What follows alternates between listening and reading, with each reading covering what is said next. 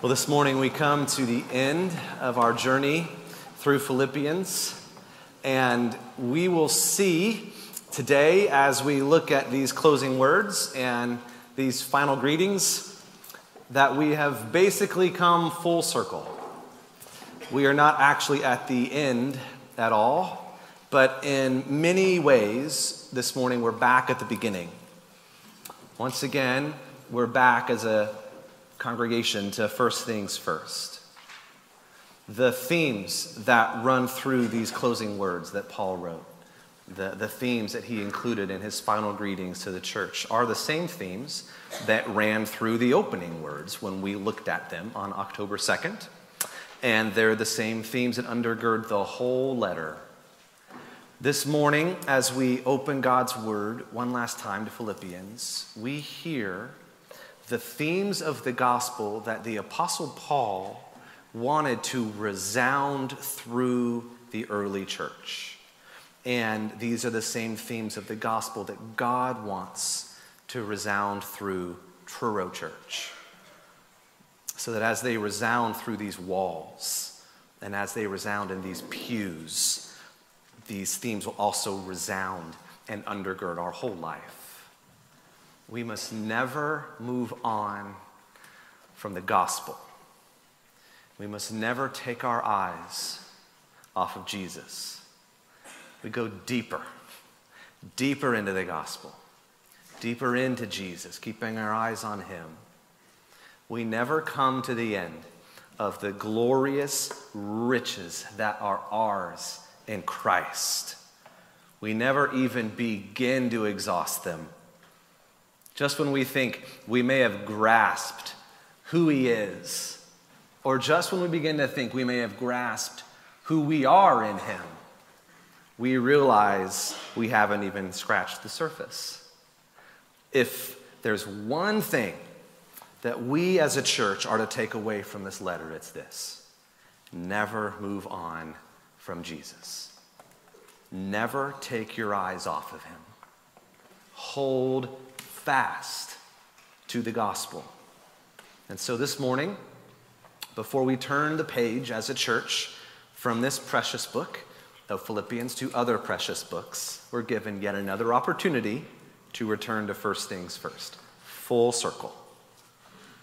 A few years ago, my youngest daughter and I, Callie, began reading through C.S. Lewis's Chronicles of Narnia. And we read through all the books at least twice, some of them 3 times. And one of the books we loved the most was The Silver Chair.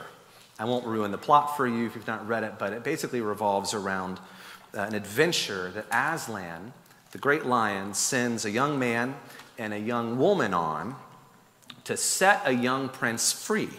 There's a young prince who has been held by a captor, put under a curse of darkness, and Aslan sends this young man, young woman to set the young prince free. And in the beginning of the book, the young woman is having a face-to-face conversation with Aslan, the lion. And as this conversation takes place, they're in Aslan's country, his territory, and far above all the chaos and all the noise that's down below in Narnia. And just before Aslan sends the girl off on her journey, he gives her 4 pieces of instruction. He calls them signs, who she's going to see, what they'll need to do, where she's going to go, and even he gets specific about some specific handwriting they're supposed to look for. And after Aslan tells the girl all these important instructions, he has her repeat them back to him several times. He has her repeat them back, not so she just gets them right, but so that she can't get them wrong. And he gives her a charge. This is what Aslan says to her just before he sends her off on her adventure. Aslan says, remember the signs. Say them to yourself when you wake in the morning, and when you lie down at night, and when you wake in the middle of the night.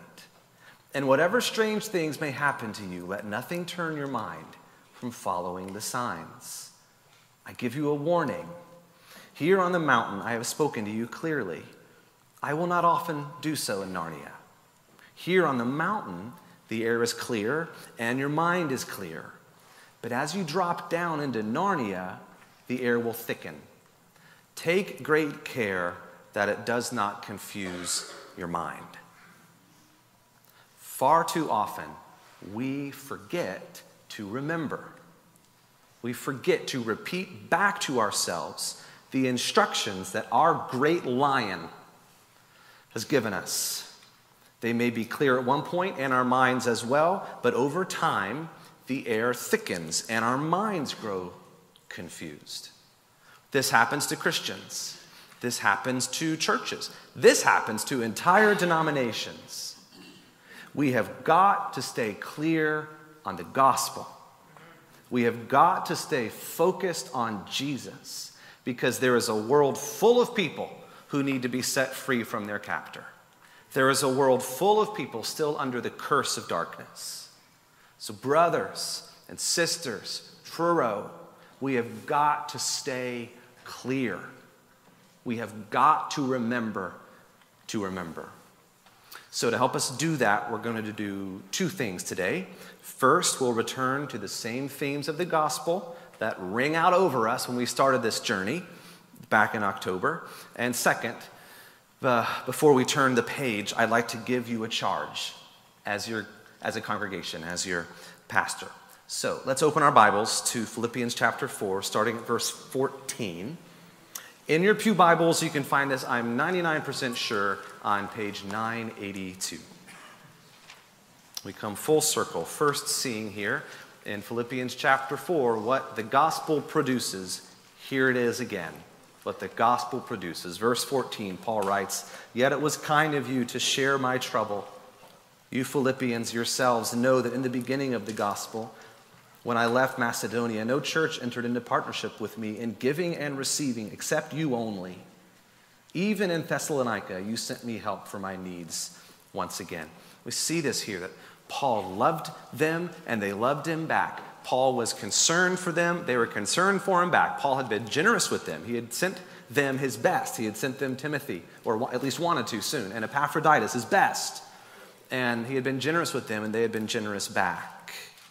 There was a mutual love and affection and concern in the church, and it was all a product of their mutual belonging to Jesus. It was all a product of their mutual being filled with the Spirit of Jesus. Something was on display there in Philippi that can absolutely be on display here in Fairfax, and it's the gospel. It's the good news of the love of Jesus Christ on display through the love of the church. The good news of the affection of Jesus Christ on display in the affection of the church. It's all the good news about the things we have been secured vertically in Christ on display horizontally in the church. There's the vertical element of it where it's produced. There's the horizontal element of it where it's spread. And Paul is celebrating that this is happening in the church.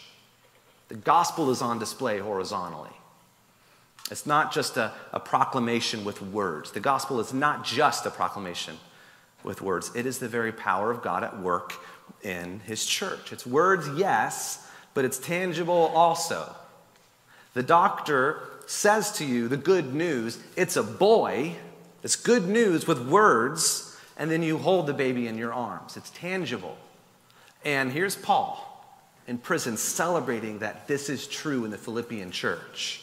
The gospel is, yes, praise God, being proclaimed verbally, but the gospel is also being displayed and proclaimed and lived out spiritually, relationally. It's being felt tangibly. They're holding it in their arms. Back in our very first week in Philippians, we saw how the gospel had produced grace and peace in the church.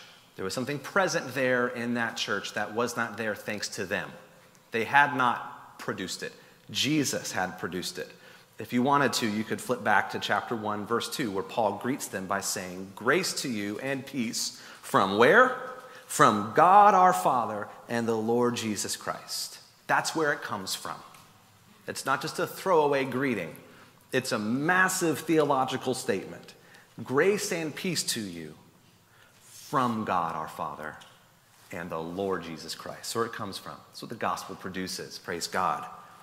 And then through every chapter we've seen, and here at the end we see, he marvels at how these characteristics of grace and peace and love and affection and generosity and concern were on display in the church. This is a result, again, I want to underscore this, a result of several things, as a result of the Spirit of Jesus at work in the church. Jesus himself, though we cannot see him, Jesus himself is at work in his church by his Spirit. Praise God. It's also a result of the example of Jesus. Yes, the Spirit of Jesus, but also the example of Jesus. Paul told us this in chapter 2, verse 5. Have this mind among yourselves, which is yours in Christ Jesus.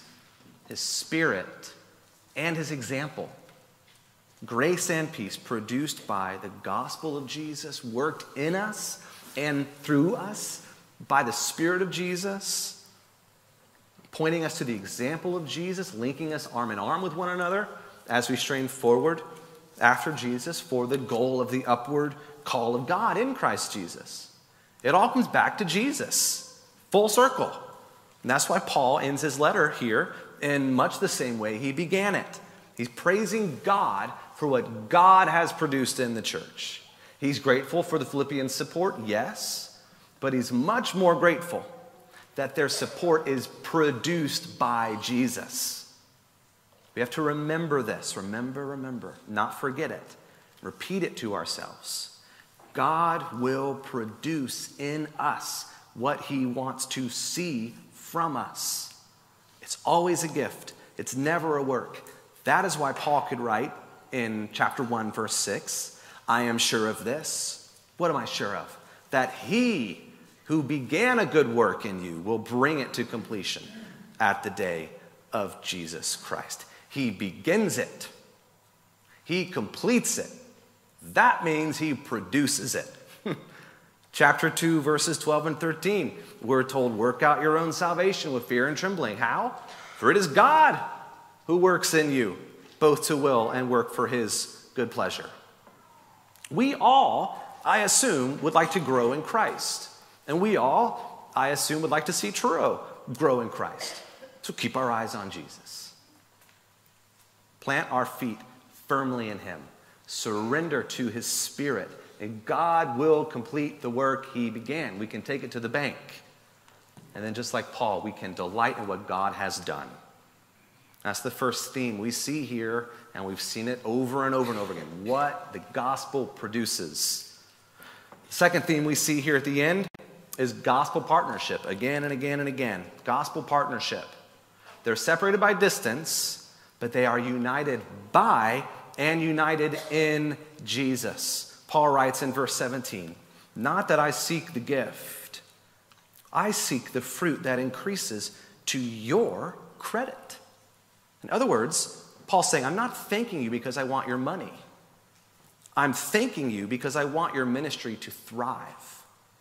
Culturally, if in that day, if Paul had just said, thank you for your monetary assistance, that would have been taken by the Philippians as a subtle sign that he wanted more. He would have been basically saying, keep it coming. Thank you for that. I appreciate it. Keep it coming.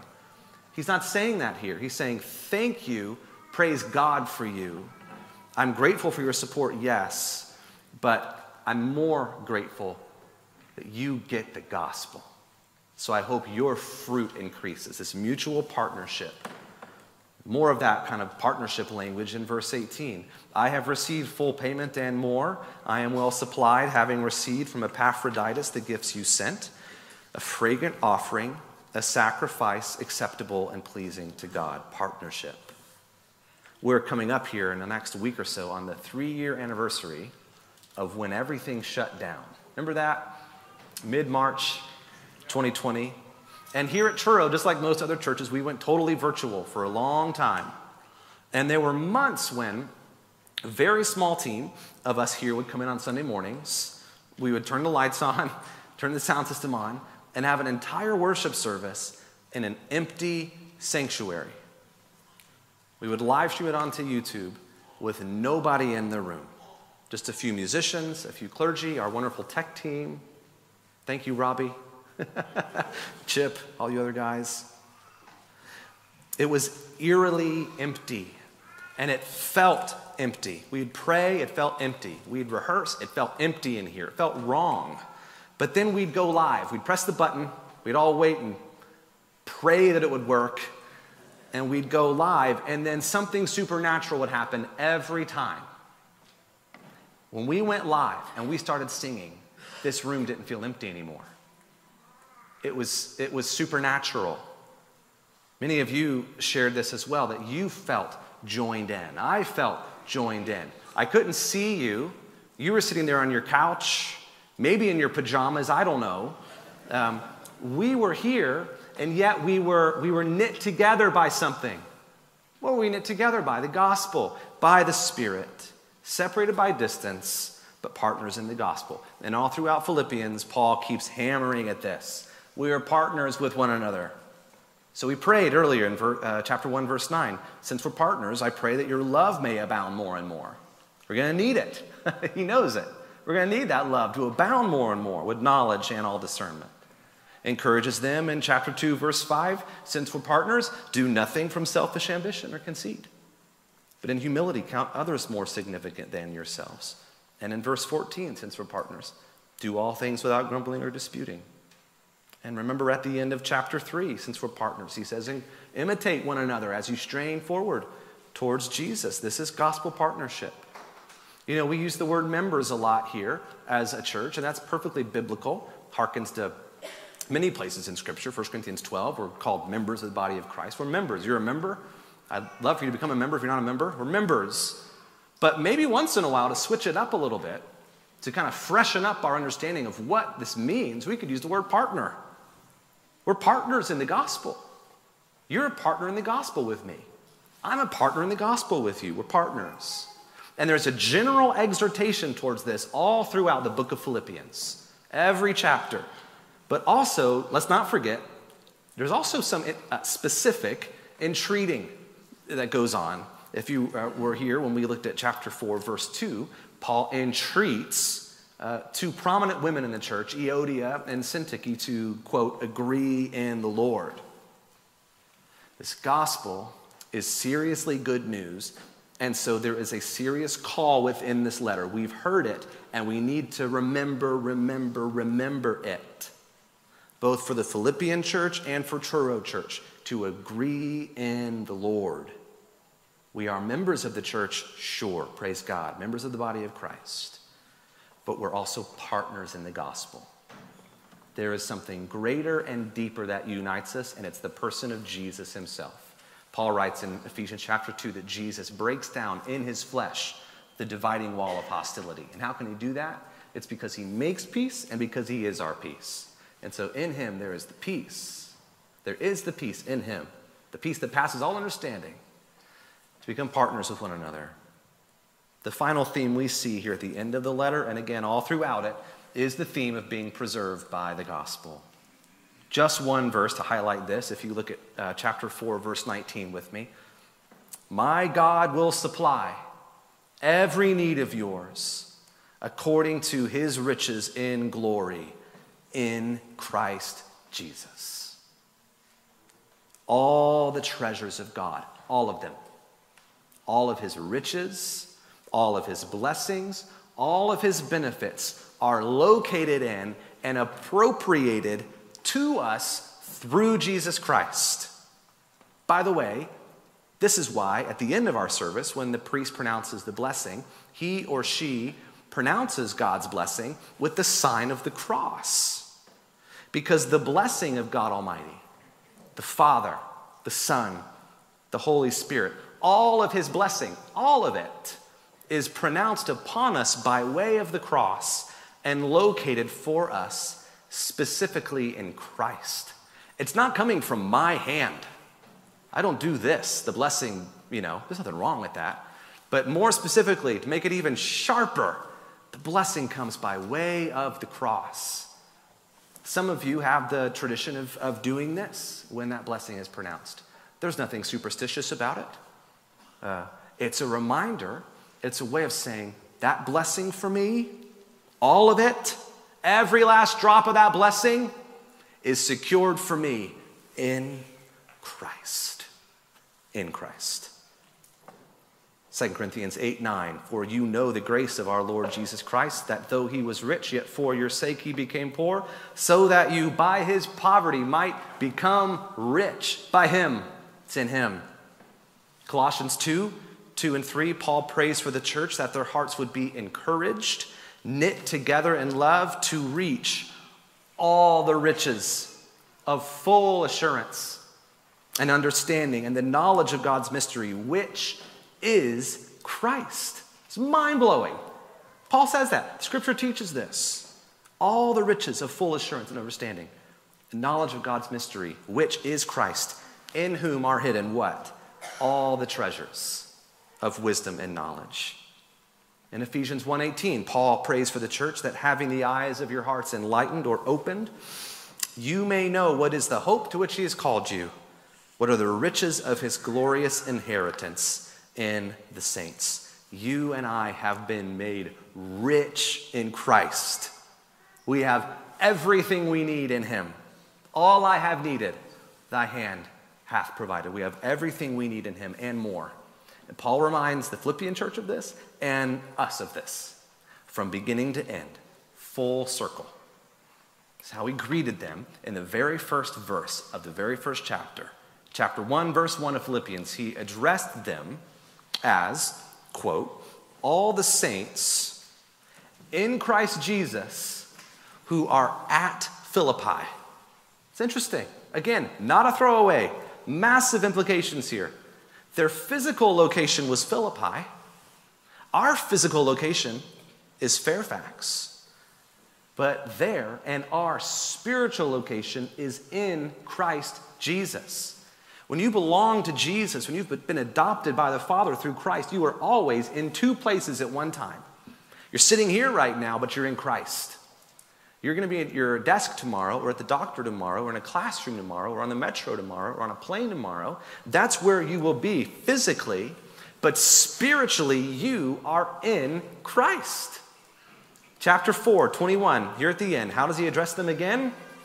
Greet every saint where? In Christ Jesus.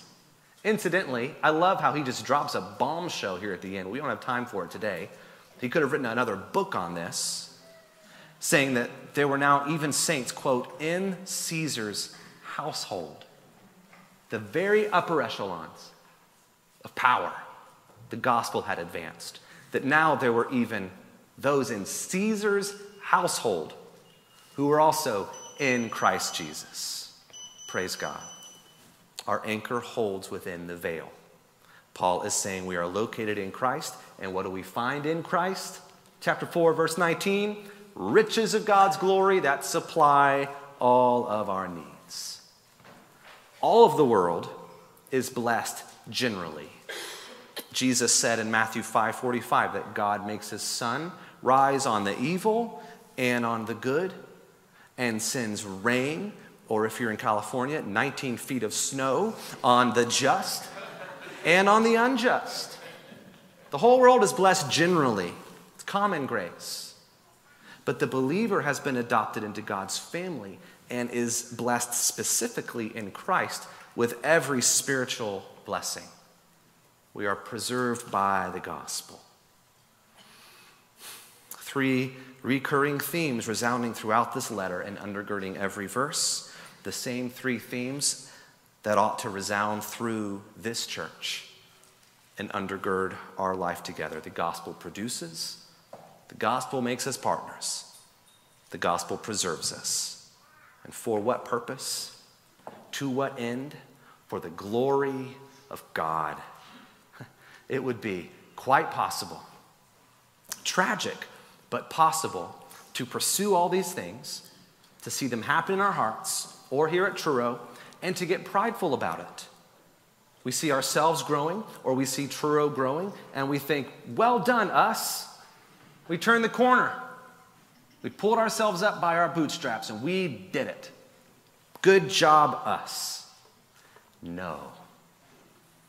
Who gets the glory in our story? Verse 20, To our God and Father be glory forever and ever. Amen. Let's say that verse together. To our God and Father be glory forever and ever. Amen. We sang it earlier. You are worthy of it all. For from you are all things, and to you are all things. You deserve the glory. Lord, protect this church from ever getting prideful about this church. That as we see God produce work in us and begin work in us and complete work in us, he gets the glory. Amen? Amen? Forever and ever, literally into the ages of the ages is what Paul is saying. Forever and ever, amen.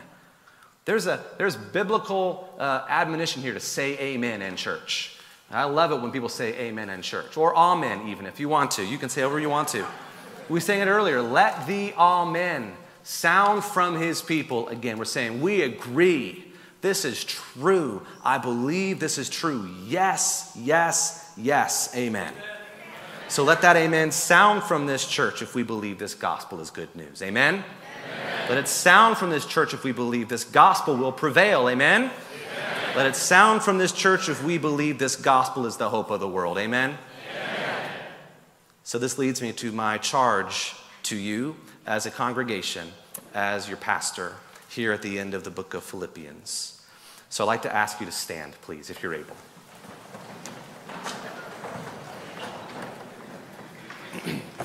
Members and partners of Truro Anglican Church, in the name of God, I charge you, stand firm on the gospel of Jesus Christ. Never depart from this precious gospel. Never subtract from it. Never add to it. Never grow tired of it. Never move on from it. Go deeper into the glories and mysteries of this good news and find life in it. Stand firm on the gospel of Jesus Christ. Second, agree in the Lord. Never allow your differences or disagreements to obscure your view of the most excellent, the most beautiful, the most wonderful Jesus Christ. Love one another as Christ loved you and gave himself up for you. Love one another with that same sacrificial love. Agree in the Lord. Third, set your gaze forward. Forget all that lies behind. Count it all as rubbish. Count it all as loss. Fix your eyes on Jesus and strain forward towards him, that you might gain him and him alone. Hold fast to what you have attained. Put your feet upon the feet of your Father and let him work his dance in you. Set your gaze forward. And finally, don't forget to remember. Remember, remember, remember the signs. Say them to yourself when you wake up in the morning and when you lie down at night and when you wake up in the middle of the night. And whatever strange things may happen to you, let nothing turn your mind from following the signs. Don't forget to remember. First things first. We come full circle. And just as this letter began with grace, that's where it ends. The grace of the Lord Jesus Christ be with your spirit. And as good Anglicans, you might know an appropriate way to respond to that. So let me say it again. The grace of our Lord Jesus Christ be with your spirit. Amen. You could also say, and with your spirit. Let's try it one more time. The grace of the Lord Jesus Christ be with your spirit. Let's pray.